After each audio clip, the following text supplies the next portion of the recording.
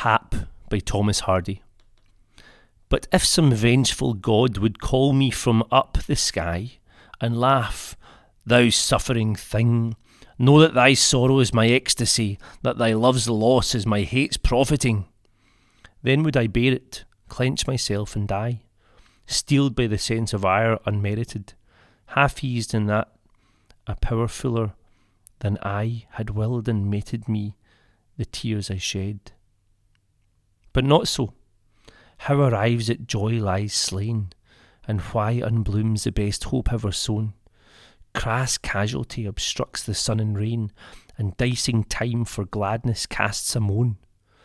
These purblind doomsters had a readily strown blisses about my pilgrimage as pain.